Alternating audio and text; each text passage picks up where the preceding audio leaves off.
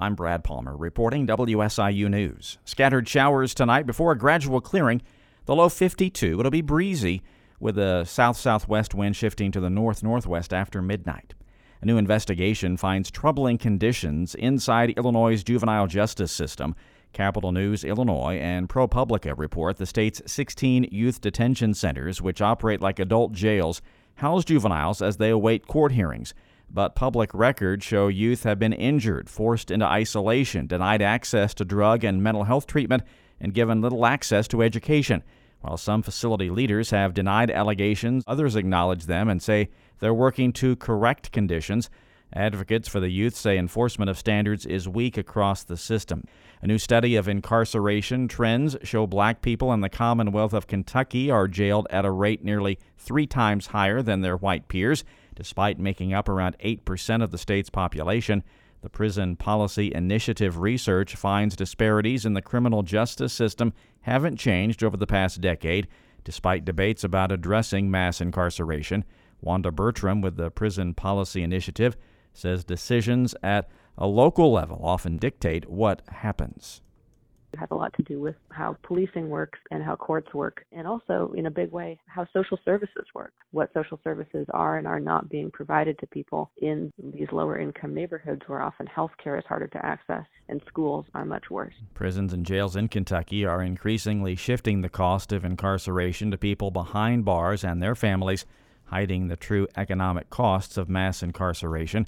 According to the report, jails in Kentucky charge up to $3.15 for a 15-minute phone call, leading to massive profits for phone companies.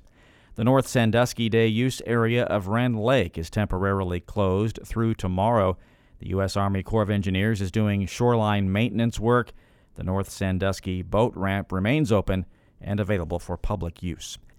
SIU Carbondale's Heroes program is receiving a $200,000 grant from the Illinois Board of Higher Education to help more students with almost any basic need that could interfere with a student's ability to focus and complete their studies.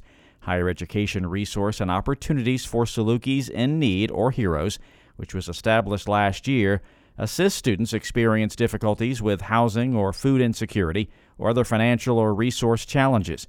These include access to health care, transportation, child care, clothing, personal care items, and or school necessities. SIU Heroes liaison Jamie Clark says statistics indicate an increasing number of college students are experiencing more significant mental health needs and basic needs insecurities, which is why SIU established the program.